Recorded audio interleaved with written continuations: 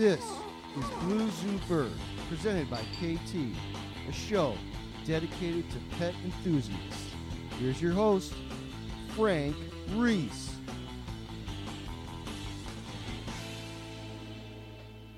Welcome to Blue Zoo Bird, presented by KT. Appreciate everybody joining us wherever you may be. We are downloadable 24/7 on podcasts.com, SoundCloud, Spotify, also iTunes. I think they're making iTunes go away at some point, but we're still there. And Blue Zoo Networks and BlueZooBird.com.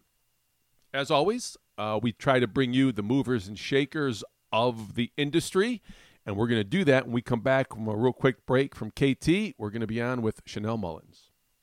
At KT, we know pets are part of the family. We believe in the incredible connection between people and their pets. That's why we are dedicated to providing the highest quality foods, habitats, and accessories to assure your pet's health and happiness. We create products you can trust because, like you, we have a passion for pets. For over 150 years, the experts at KT have put their hearts into everything they do, establishing KT early on as an innovator in small animal and pet bird nutrition and care. KT is at the heart of healthy, happy pets. Well, we obviously didn't disappoint her the first time, so we're bringing her on a second time. She's a glutton for punishment. She is Chanel Mullins, the club president for the Parrot Society of the Palm Beaches. Hey, Chanel, welcome back. Hey, I'm back. I appreciate you taking some time, as always. Thank you so much. Of course. Thank you for having me again. I'd like to know, to kick things off, since you're a club president of a big club, what kind of birds do you have, per se? I have two. I have Rio, the Goffin's cockatoo, and LaRue, the green-winged macaw. So did you get them young, or you rescue them? How'd you do that? I did get them young. I got Rio as a 5-month-old. He was my first big bird. And then I got LaRue from somebody local in Florida as a baby. And yes, I've been their only owner, and I hope to be their only owner for as long as I can help it. And yeah, they're my babies. When you got them, were they already named, or did you name them? I named them. Okay. Good. Just want to make sure it's not like buying a boat that already has a name on it. You know what I mean? Hey, sometimes it is, but that's okay. Were you into birds as a kid? I was. I don't know where it started. I just know that it just always was like that. So did your family have birds for pets? Nope. No, we didn't. I think my mom put one of those little talking parrot things in my crib, and I don't know if that had anything to do with it, but there's pictures of me as a little baby with this parrot in my crib, and gosh, I don't ever remember a time when I wasn't fascinated with it. What would have happened if she put like a talking hippo in your crib or something? Maybe I would have been on the hippo club. That's a stupid question. Don't answer that. It's stupid. Well, okay, so that segues into the question. How do you get young people interested? Because obviously you didn't have them in your family, but you had an affinity for them very early on, and obviously you wanted to have them as a pet. As a club president, are you trying at all to market or promote or sometimes drag some of the kids kicking and screaming into the hobby? I don't ever pressure people to come to the meetings. I have some of my best friends, that are interested in birds, can't make it or are too busy to come.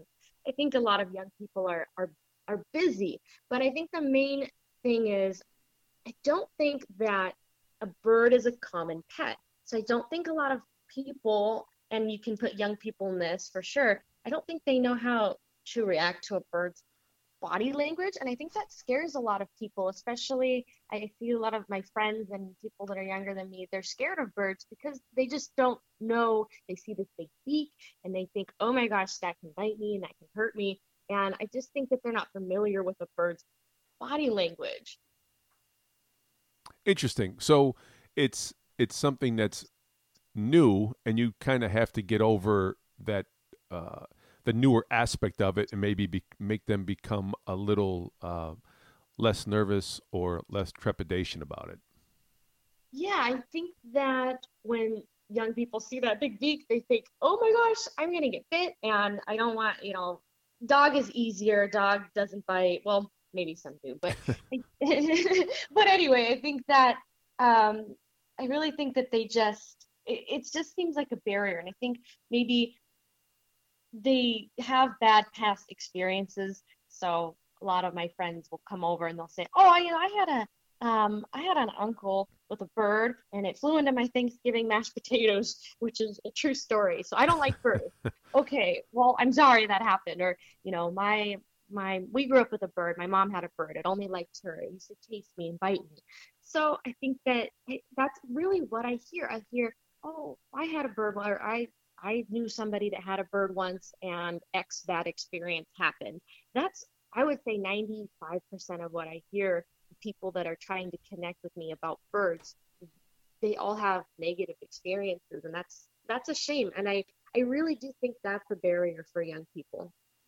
No, it makes sense. And it's sometimes the first impression isn't always the best if it's something that happens that's not exactly ideal, right? Like mashed Right. potatoes, even though I would find that very funny. Um, Right.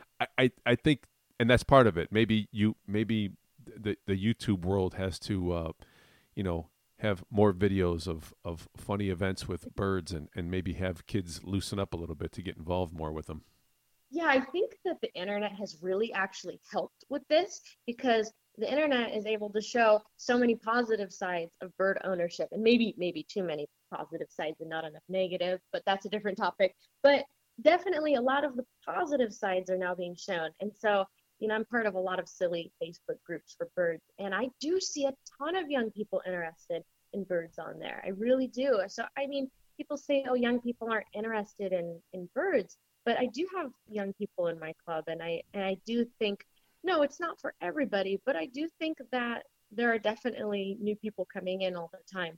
I think one of the things that you can do to combat that negative experience, or what I try to do when I have my friends over, I always talk about setting up your birds for success, right? So you want to put the environment in a way that you set it up for your birds to be successful. And what I mean by that is giving them the opportunity to be successful. So I teach my birds silly party tricks like a wave, or to put their wings out, or to even turn around in a circle, or to throw a ball, right? Silly little party tricks.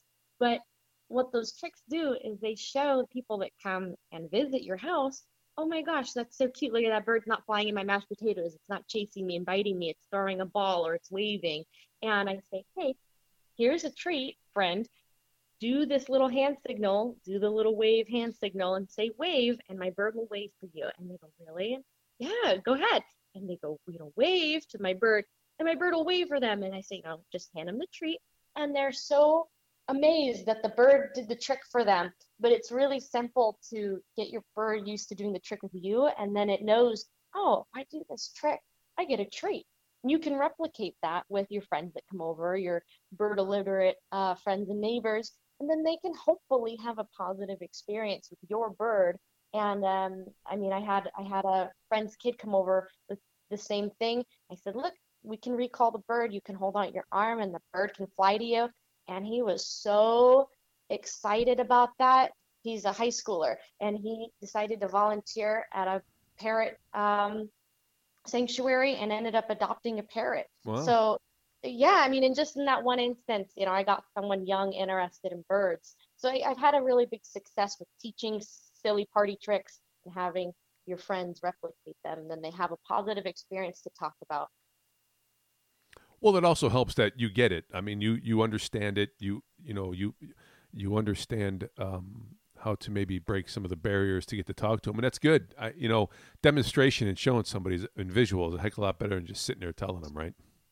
Yeah, exactly. And then they can really take that positive experience and hopefully talk to other people about it, or at least not perpetuate that, birds are crazy and they fly everywhere in your mashed potatoes, which hey, some do, but She is Chanel Mullins. Chanel, how can people find out more about what you've got going on at the Parrot Society of the Palm Beaches? they can always find me on Facebook at Parrot Society of the Palm Beaches. or at Parrot Society PB. If you search Parrot Society of the Palm Beaches, I'll come up. And they can always email me at parrotsocietypb@gmail.com. All right, she's 3 years plus running as club president. I'm not really sure how many more years you are going to do it, but we got to take advantage while you're there. So I appreciate you coming on. Thank you for all the knowledge and all the best down in Florida. If you ever need something, give me a call. Thanks so much. Thanks for having me. Thanks, Chanel. That is Chanel Mullins, the club president for Parrot Society of the Palm Beaches. Make sure to check her out on Facebook and her club. It's Parrot Society. This show, as always, has been presented by KT. Go to kt.com for all needs that you have to check up on the bird world. Thanks for listening. I want to thank Chanel Mullins for coming on. Always a great guest. Until next time, see you later.